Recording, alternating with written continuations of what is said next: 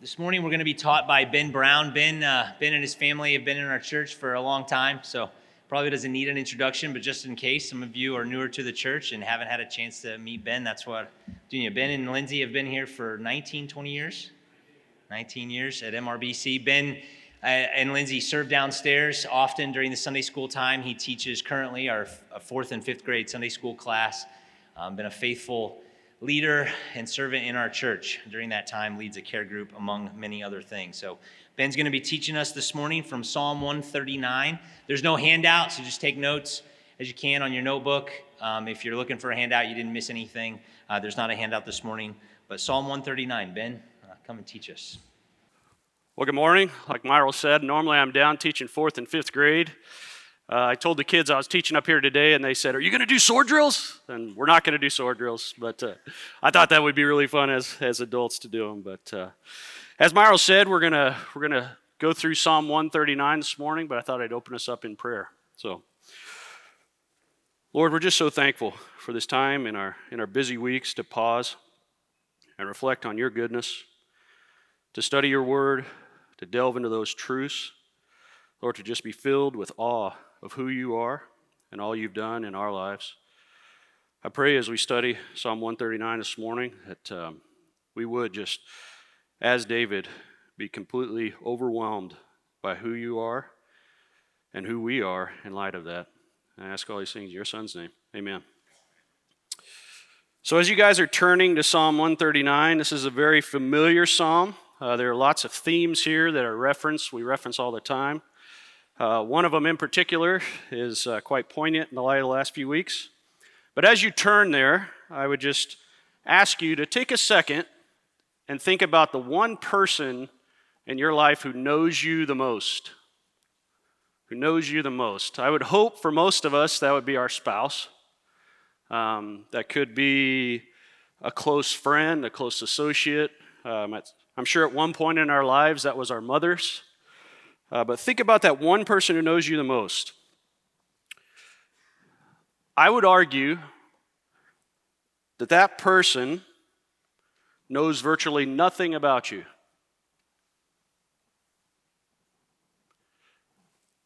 As much as I love my wife, I study her, I desire to honor her and serve her and love her as Christ loved the church, I only know what I can see. Right? And obviously it's my prayer that I do know her quite well. But in the light of this section of Scripture, I think it's going to be easy for you to see that we don't know each other very well. But there is one person in all of the universe who knows everything about you. And that is the Almighty God and Creator of all things. David, the author of this psalm, understood this. He knew just how intimate God's knowledge of him was. So again, as we go through Psalm 139, David is going to explore that relationship. He explores that intimacy, and he worships God for that knowledge of himself.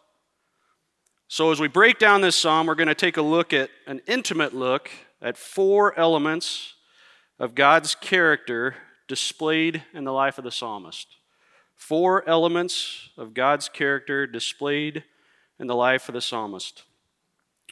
The first of those elements of God's character displayed in David's life is that God knows all things about his life. Or if you'd like to look at it this way, God is omniscient. And that's found in verses 1 through 6. So Psalm 139, verse 1. O Lord, you have searched me and known me. You know when I sit down and when I rise up. You understand my thought from afar. You scrutinize my path and my lying down, and are intimately acquainted with all my ways. Even before there is a word on my tongue, behold, O Lord, you know it all. You have enclosed me behind and before, and laid your hand upon me. Such knowledge is too wonderful for me. It is too high. I cannot attain to it. So again, in this section, God knows all things about our lives. O Lord, you have searched me and known me. He starts this psalm with this, and he ends it with this. We'll get back to that in verse 23.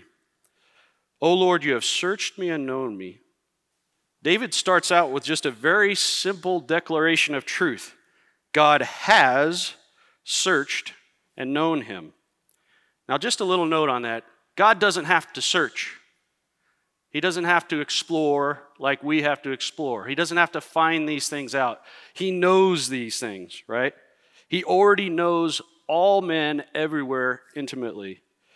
Charles Spurgeon, just teaching on this section, said, "The Lord knows us as thoroughly as if he had examined us minutely and had pried into the most secret corners of our being." David uses this in a figurative way. Again, God does not have to search anything. He knows everything. Just to clarify that for you. But he uses this figurative language to help us understand just how intimate this knowledge is. I can say I know Myril or I know Dave Foss, but without completely searching out all areas and aspects of that person and who they are, I cannot say that I know them the way that David is describing God's knowledge of him here. Does that make sense? So when I said you don't know that person or that person doesn't know you, this is the measure we're measuring that against. You can obviously know people, and you should know people, and you should be intimately involved in each other's lives to where you do know each other. But at this level, God has searched me and known me. We can't have that. We can't experience that, but God does. He goes on then in the next few verses to describe just how intimate this knowledge is. You know when I sit down and when I rise up. You understand my thought from afar. You scrutinize my path and my lying down. You are intimately acquainted with all my ways. Even before there was a word on my tongue, behold, O Lord, you know it all. Behold, O Lord, you know it all. These three verses start to really paint a picture for us, right, of how deeply God knows you. God knows when you sit down and when you rise up. He understands your thoughts from afar before you even have them. He knows your path and your lying down. He's intimately acquainted with all of our ways. He knows all these things. He scrutinizes them. And this scrutinization, it's a scattering. It's an understanding of all the directions and all the paths. And a direction there. There's a focus and a direction to all those things. He's intimately acquainted with all of our ways. And again, this is your directions. This is your habits. This is your courses of life. This is your moral character. He is intimately acquainted with all those things that we can so easily try to hide in the dark. He gives an example here of knowing David so well that before the word is even on his tongue, really, even before it is in his head, he knows it all, right? He knows every thought in our heads, every word before it ever is even on our tongues. Your person you thought of cannot know you this way. I think of my folks. They're going to celebrate 50 years of marriage this year. They don't know each other this way. I talked to Doc Oakes this morning. Him and Patty have been married for 59 years, and they don't know each other this well. God intimately knows everything about you. What a joy in that, right? There is no hiding anything. There's no putting on your happy Sunday morning face and fooling him like we like to fool others, right? In what ways are we trying to hide from him? Think about that in your life. How are you trying to hide from him? What things do you wish he didn't know? He knows it all. David goes on in verse 5, you have enclosed me behind and before, and laid your hand upon me. Such knowledge is too wonderful for me. It is too high. I cannot attain to it. This enclosing before and behind, and then your hand on top of you, David's painting the picture here. He feels a little trapped. He felt trapped by this truth. His hand is on him, and he can't get away. was trying to think of a good example of that. Or if you've got a dog that is kind of getting riled up, and you put your hand on them and you calm them and you hold them there to sit as you're teaching them those things. That's kind of the picture there. You are enclosed before and behind by this knowledge that God has for you, of you. This knowledge is too wonderful for David, and it should be too wonderful for us. This is not like the wonderful that we often think about. Oh, that's so wonderful, that's so wonderful, that's awesome. But it is literally too full of wonder or too awesome. We are so full of awe that it is too awesome for us. It is so much that we cannot comprehend it. You guys see that? You sense David, as he's saying this, kind of feeling a little bit trapped in that? David is overwhelmed by this truth, and he's also convicted by it.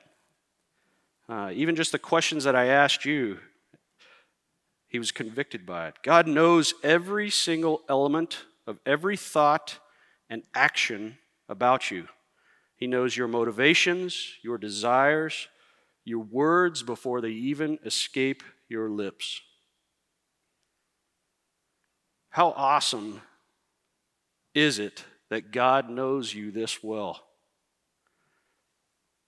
How incredible is His grace and mercy that although He knows you that well, He still desires for you to know you, for you to know Him, and for Him to know you. I think about the person who knows me the most, and if they knew me this well, if they knew every thought, every motivation, every inkling in my heart, would they still have any desire to know me? Would they be willing to offer me the same grace that God has extended? Take a second and truly think about that. God knows all of you. I know myself. I'm stuck in this head. I know all the thoughts that cross my mind, all the sinful thoughts, the sinful inclinations, the desire to flee, the desire to run, the desire for wrong things in my life. God knows all those things too. Yet He still desires for me to know Him. In the midst of all that, He extended His grace to us. David sees that here. He realizes in his own head what he is. And he is in awe of the fact that God would still love him, would still desire for him. God knows you even better than you know yourself. And not only has He not blotted you out, I know my heart. God had every right to zap me with a bolt and send me straight to hell. Right? But He loves you and desires for you to know Him. What a God. I don't know about you, but as I think about that, that is humbling. That's a little bit scary. That's convicting. It's intense. And yet absolutely amazing all at the same time. You guys kind of get a sense from David here of those emotions that are being elicited? So God knows him. He knows every single part about his life. God is omniscient in our lives. Obviously, in this, I've been describing it in an almost two-faced way. There's a really, really positive side of that. There's kind of a scary side of that. You know, David wants to flee from this. And as we get into the next one, his desire to flee, as he introduces his desire to flee, he's going to explain to us the second element of God's character displayed in his life. And that is God is everywhere in his life, or God is omnipresent. So the first element we talked about is God knows all things about David's life. This next one is God is everywhere in David's life. God is omnipresent. This is verses 7 through 12. Verse 7, where can I go from your spirit? Or where can I flee from your presence? If I ascend to heaven, you are there. If I make my bed in Sheol, behold, you are there. If I take the wings of the dawn, if I dwell in the remotest part of the sea, even there your hand will lead me, and your right hand will lay hold of me. If I say, surely the darkness will overwhelm me, and the light around me will be night, even the darkness is not dark to you, and the night is as bright as the day. Darkness and light are alike to you. So again, in verse 7 to 12, God is everywhere in his life. Verse 7, where can I go from your spirit? Or where can I flee from your presence? What an honest question that David has here. How can I get away from this? This is too much for me to handle. How do I get away? I don't know. I find myself in situations in my life where I just want to run sometimes, right? Some of you know me. I hunt a lot. I love the outdoors. I just want to get in my truck, drive up into the mountains, and disappear. I don't know if you guys have ever had those feelings before. Maybe that's just me. But take my family with me, of course. But I just want to run. David has this same sort of feeling. How do I get away from this? This is too much for me. Surely if you look at your own lives, we all have those moments where we realize, wow, I got to get out of here, right? Where can I go from your spirit, or where can I flee from your presence? David has these same feelings, but he understands that he has nowhere to run. God is everywhere. He goes on, verse 8, if I ascend to heaven, you are there. If I make my bed in Sheol, behold, you are there. If I take the wings of the dawn, if I dwell in the remotest part of the sea, even there your hand will lead me. These two phrases, verse 8 and 9, are really meant to encapsulate all of creation, or all of existence, right? From the height of heaven to the depths of the grave, God is there. From the rising of the sun in the east to the remotest part of the sea to the west. This can also be light and darkness. You think about the brightest dawn as the sun rises and those rays shine across the sky to the darkest depths of the sea. There's nothing darker than the bottom of the ocean. It's really easy for us to get off on a tangent and delve into all these words, to delve into all the meanings, and there are various meanings on all these things, and there's a lot of debate on exactly what these are describing, but I hope you see the picture there. And the picture that he's painting is quite clear. From the highest of heights to the lowest of depths, and from as far as the east is from the west, God is there. You guys see that picture in that? He is there. God is everywhere. Where can David run from his spirit? Where can he flee from his presence? The answer is nowhere.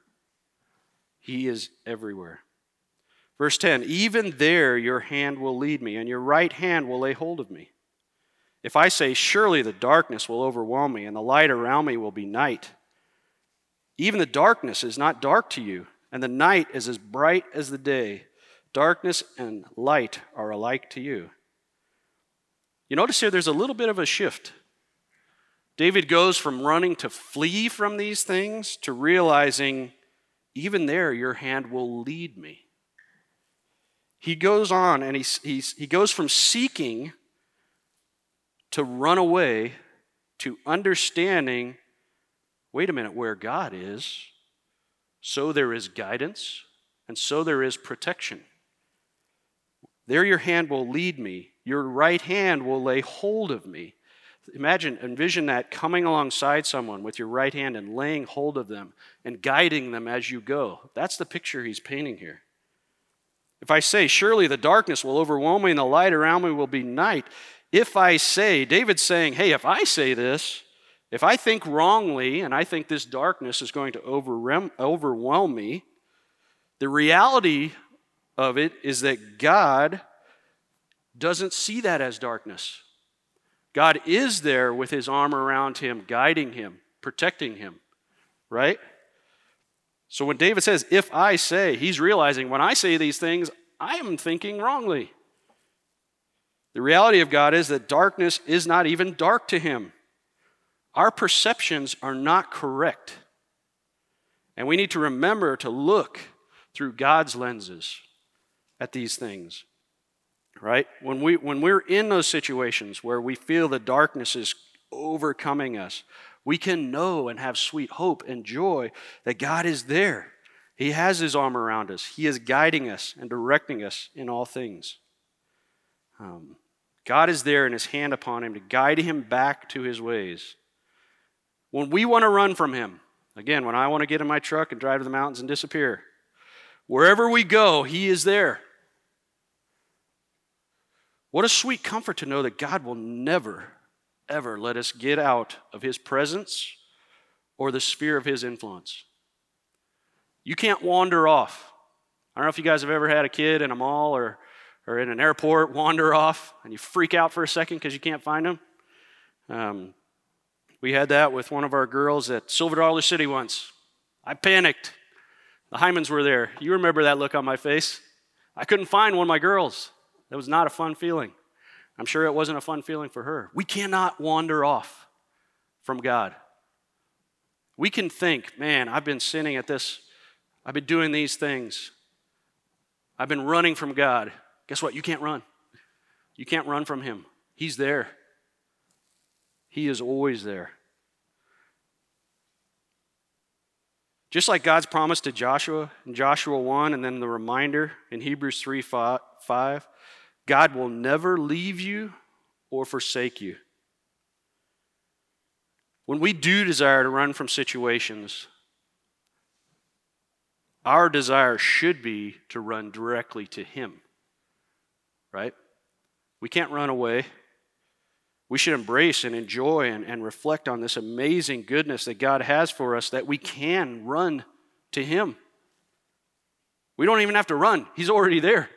It's not like you have to run a mile just to catch up with him. He's there. So you guys see that shift that David has had in the midst of this. Your hand will lead me and your right hand will lay hold of me. What great comfort there is there. God is all around you. He knows you perfectly. And he is always there. God is everywhere in David's life.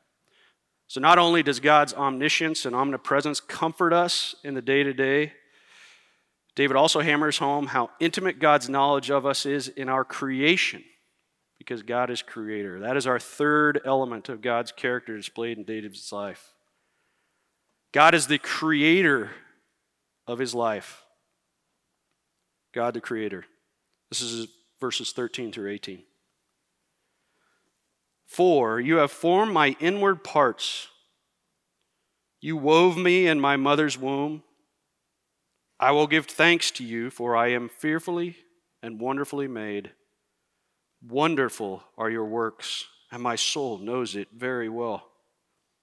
My frame was not hidden from you. When I was made in secret and skillfully wrought in the depths of the earth, your eyes have seen my unformed substance, and in your book were all written the days that were ordained for me, when as yet there was not one of them. How precious also are your thoughts to me, O God! How vast is the sum of them! If I should count them, they would outnumber the sand. When I awake, they would outnumber the sand. When I awake, I am still with you. So God is the creator of David's life. For in light of all these things, in light of God's omniscience and omnipresence, for you formed my inward parts. God knows him so well because he formed him. He knows all of his inward parts. He was there in that. You wove me in my mother's womb.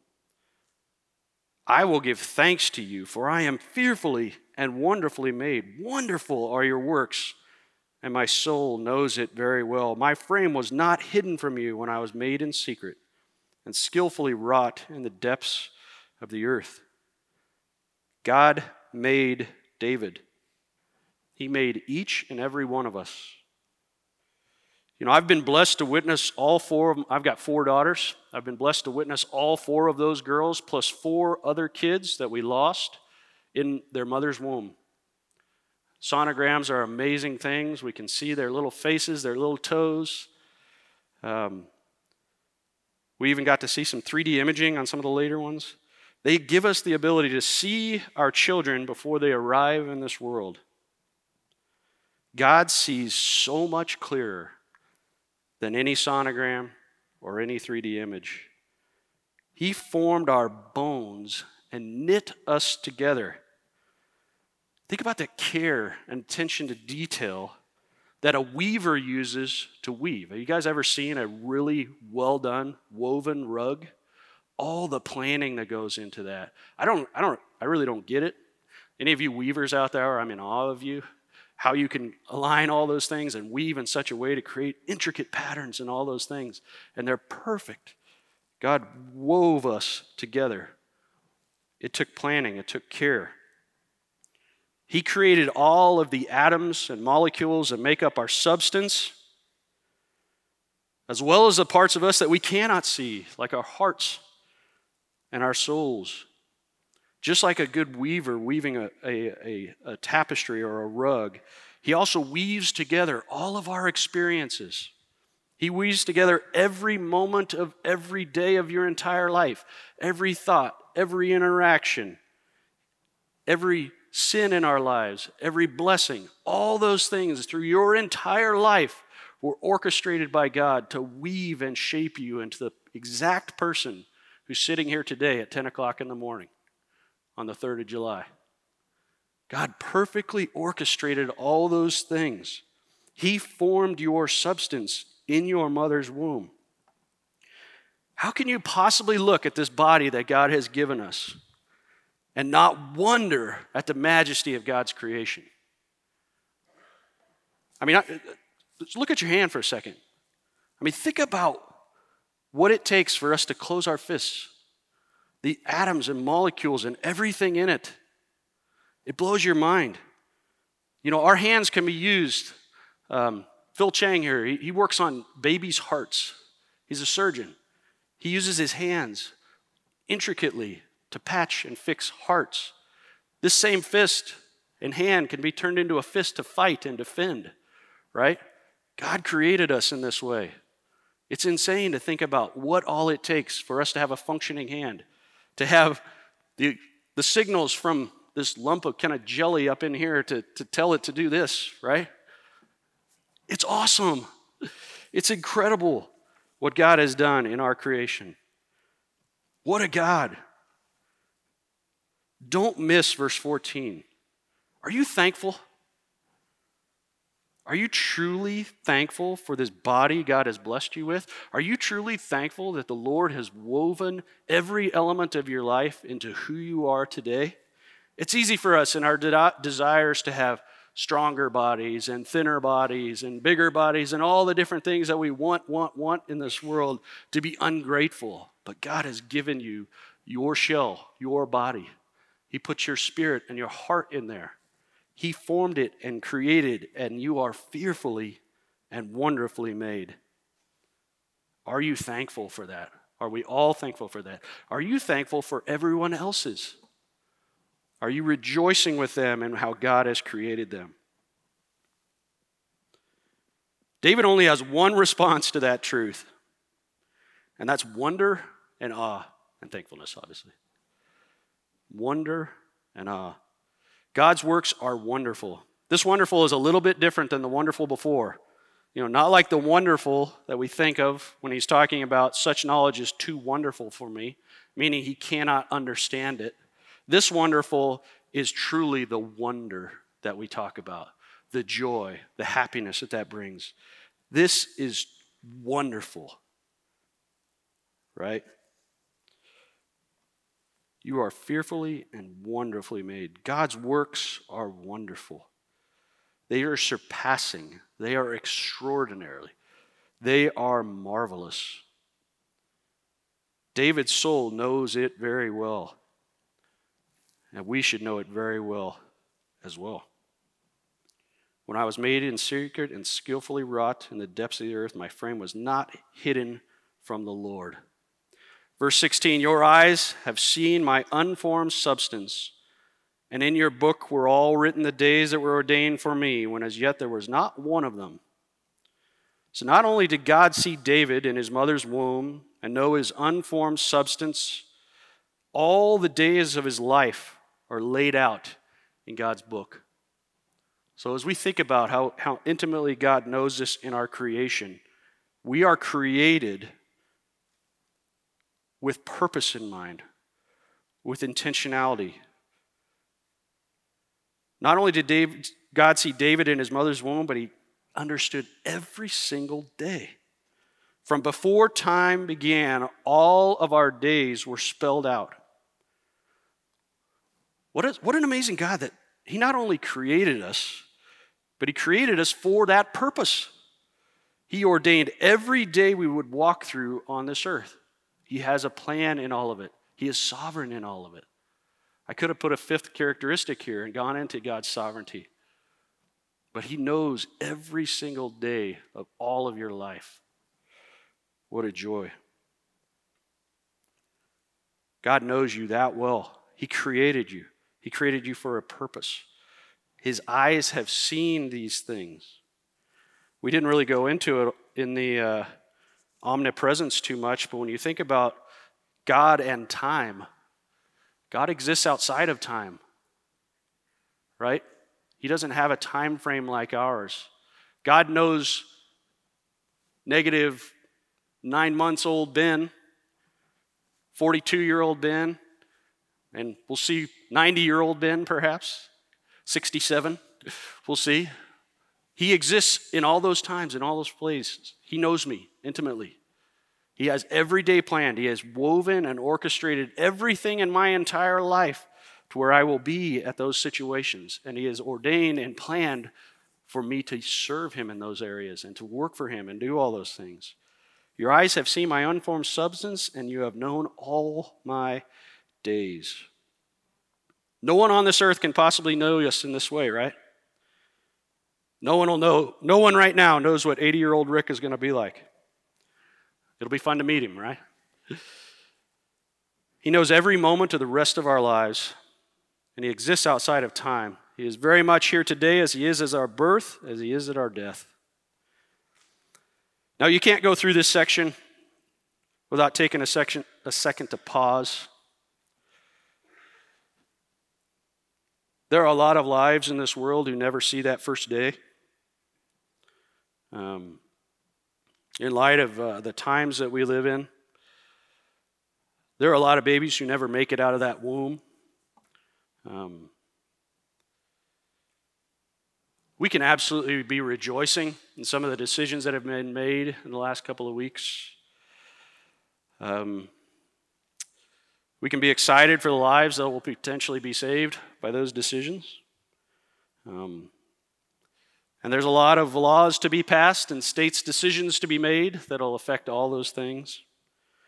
But Myral really did a great service for my heart last week when he reminded us that no law, no ordinance will save the souls of those children. We can absolutely rejoice and be thankful that for God's gift of life,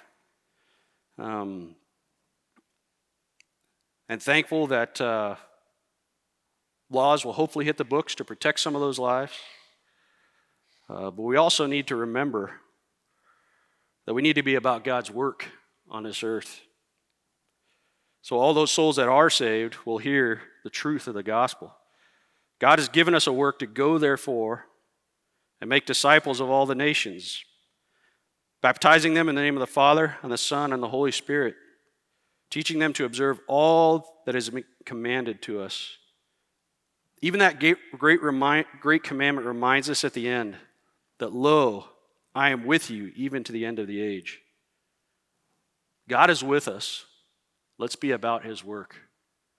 Now, obviously, if we are given opportunities to stand up and defend the rights of those unborn, we should take advantage of those things, right? We should be serving in areas where we can help educate women on the decisions that they're making in their lives. There are votes for Kansans coming up that have extreme significance, and we should take advantage of those things. But let's not lose sight of those are souls that need the gospel and need saving. And the mothers and the parents of those souls need the same. So, what a sweet reminder in the midst of this psalm that God knows us. We are alive in our mother's wombs. He is forming us, and he knows our days. We should never take that for granted. We should never lose sight of that. Verse 17 then, how precious also are your thoughts to me, O God. How vast is the sum of them. If I should count them, they would outnumber the sand. When I awake, I am still with you. It is so neat to see David's transition in this psalm from desiring to flee from the fact that God knows him to now just basking in the idea of how precious are God's thoughts to him. How vast is the sum of them. If I should count them, they would outnumber the sand. And when I awake, I'm still with you. Excuse me. How precious are your thoughts? Specifically, his thoughts of David and his life. God has it all planned out and thought out. God has not created and set loose. He didn't start this thing, spin the top, and walk away like some would believe. He has sovereignly planned out every moment of every day of your existence, from conception to eternity future with him or without for an unbeliever. That's a sweet joy that we can have in knowing those things. And you see that here in David. How precious are those thoughts? How precious is that plan for me? God is omniscient. God is omnipresent. He knows all things. He is everywhere. God is omniscient and omnipresent in your creation. God is the creator of all things. In response then to all these super high thoughts of God, David cries out in an honest prayer to the Lord, asking him to set him apart or to make him holy as God is holy. So our fourth element of God's character displayed in David's life is God is making him holy and setting him apart. God is holy in verses 19 through 24.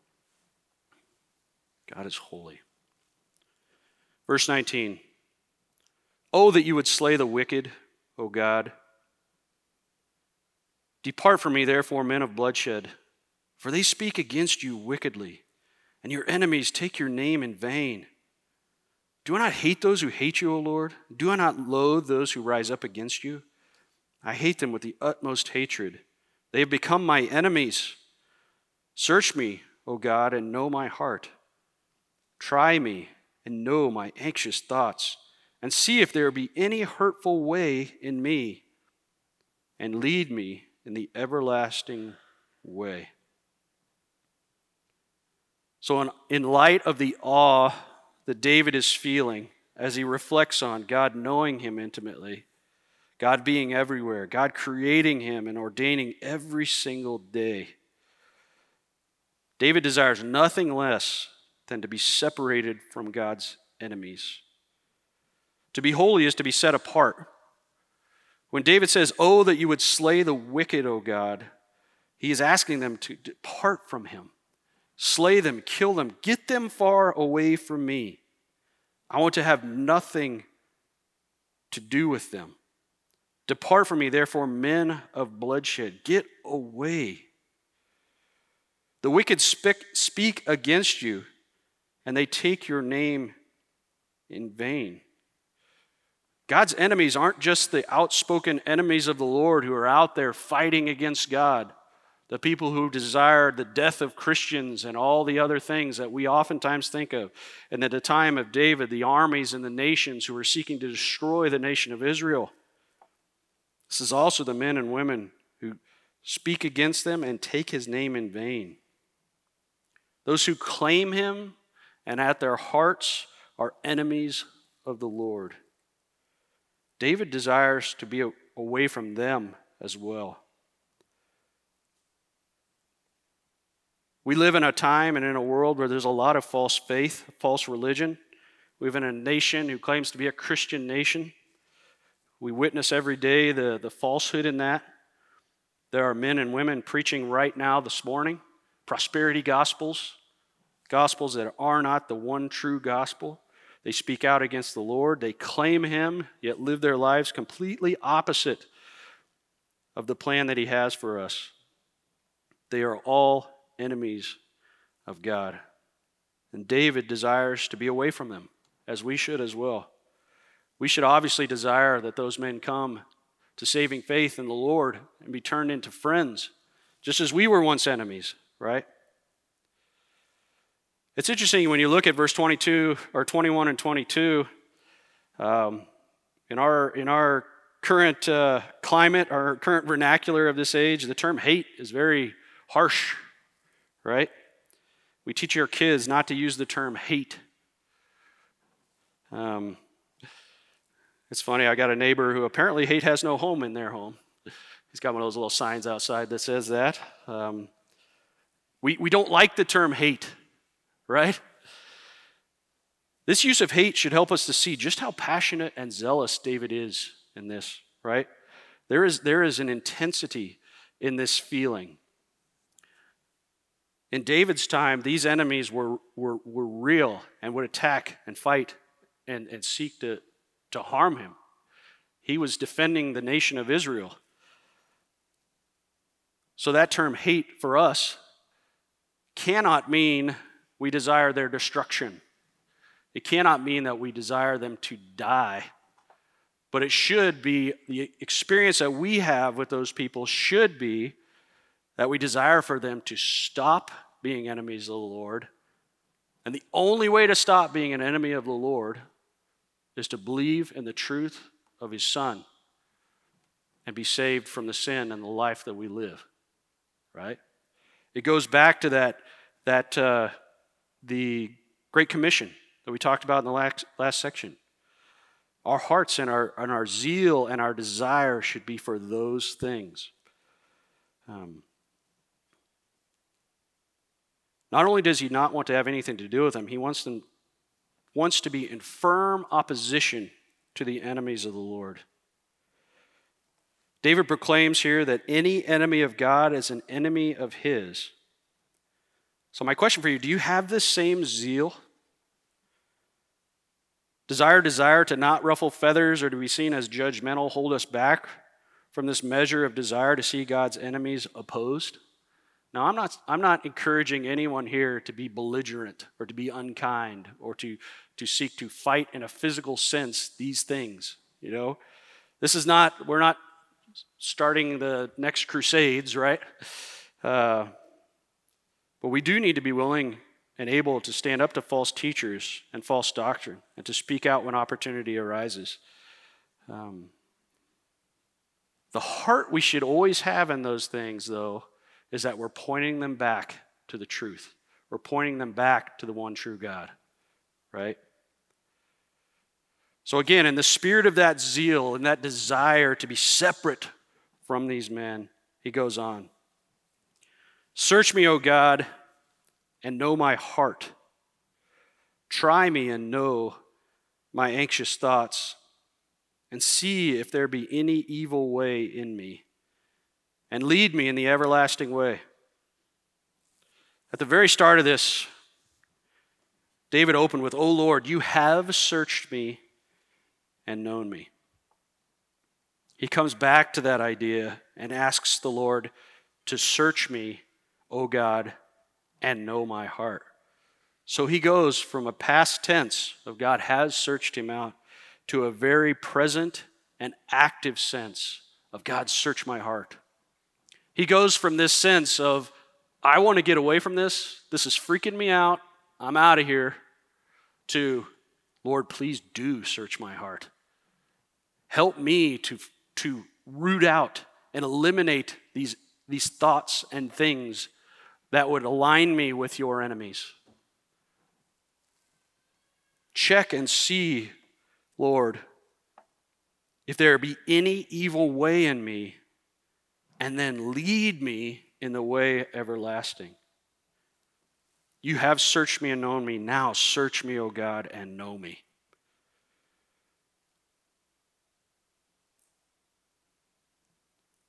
Search me, Lord, and find me holy, is another way for David to have said that.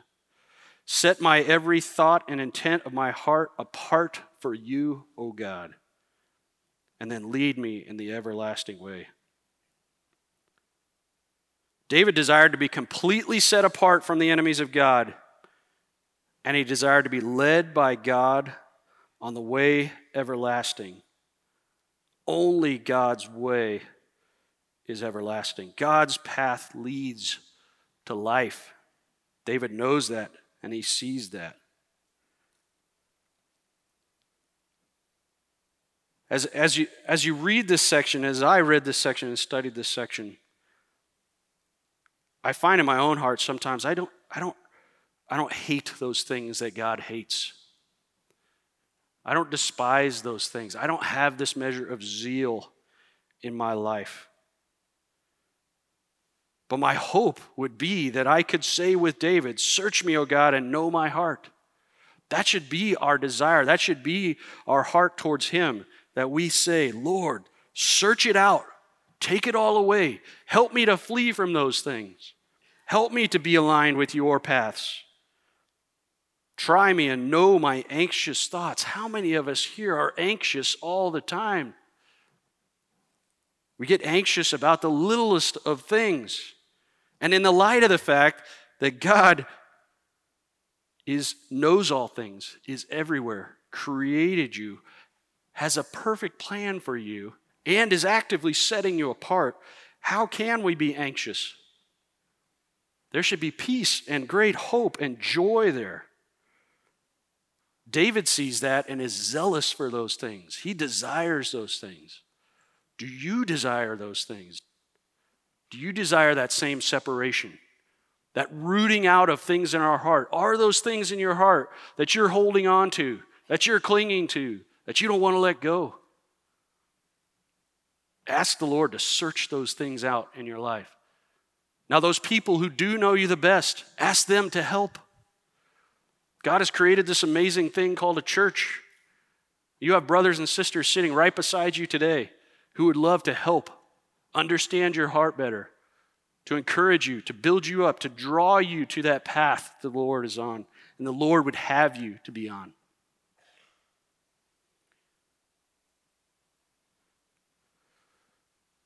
So do you find peace in this psalm?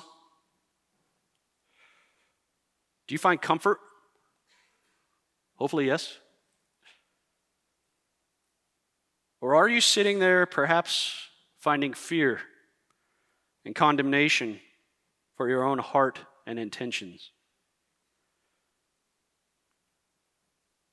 It's easy again for us to come, put on our happy church faces, pretend like everything's good in our lives, and to ignore the inklings in our heart that something's wrong, right? Do you find fear and condemnation in your heart as you read this psalm? If that's the case, there's only one answer to that, and that's the gospel. True faith in the Son of God who came to this earth, lived a perfect, sinless life, died on the cross to bear the final penalty for the sins that you have committed, rose again the third day to conquer death and give you an avenue to being an enemy of God, to being not only a friend, but a joint heir with Christ. That is the only way for you to fight those feelings that you have inside, for you to have peace with the Lord. For those of us who have believed those things, can you say like David, "Search me and know me"? Are there things in your life right now that you don't want God to search out? Are there sins in your lives that you're harboring? That, if you're honest with yourself, you enjoy so much you don't want to stop? Right? Are there things that you are hiding from your Christian brothers? Can you say like David, "Search me and know me"? Lord, please search me and know me. Help me to see my own heart. Our hearts are desperately wicked. We can't understand them. But we can certainly be desiring to live holy lives and to set apart for the Lord. And we can desire that God is searching out our hearts. Are we being prayerful? Are we being mindful to be in God's Word and to be studying it, to learn who God is and emulate Him in our lives and search and root these things out? I'm absolutely preaching to myself right now. We have got to be able and willing to take a true and honest look at our own heart and life and see if there's any wickedness in it. I mean, we're not fooling ourselves. God knows and He sees it all. We can't hide anything from Him. I can hide a lot of stuff from other people, but I cannot hide a single thing from the Lord. What an amazing God, though. Don't forget, if you're feeling that condemnation, if you're feeling that weight of your own sin, what an amazing God, though, who can search us and know us, and yet still, by His grace, chose to lead us in the way everlasting. God knew every sinful thought you would ever have. God knew every inkling of our heart as enemies of Him. Yet while we were still enemies, He saved us. What a sweet joy. God knows His people completely. Every single aspect of you. And He desires for you to know Him and to be set apart from this world for His glory and for your good. So my singular challenge for you today, my one thought is as you walk out these doors, as you dwell on these things, as you bask in this amazing truth of the Lord, search your own heart. Search it. Hold it up against the measure of God's holiness. Don't compare yourselves to others. And see what you find there. Pray earnestly to the Lord to mold and shape that heart into His image and to set you apart onto His way, which leads to life everlasting. Do those things. Take some time. We live in a busy world. We don't want to stop and think about anything. Let's stop and think. Let's dwell on God's goodness, His majesty, His power, His creation. All these amazing elements of who He is. And let's be about His work on this earth. Let's pray. Lord, I'm so grateful that You would save wretches like us. We know our hearts, Lord. We can see them. We don't even know the depths of them. Lord, we know what's there.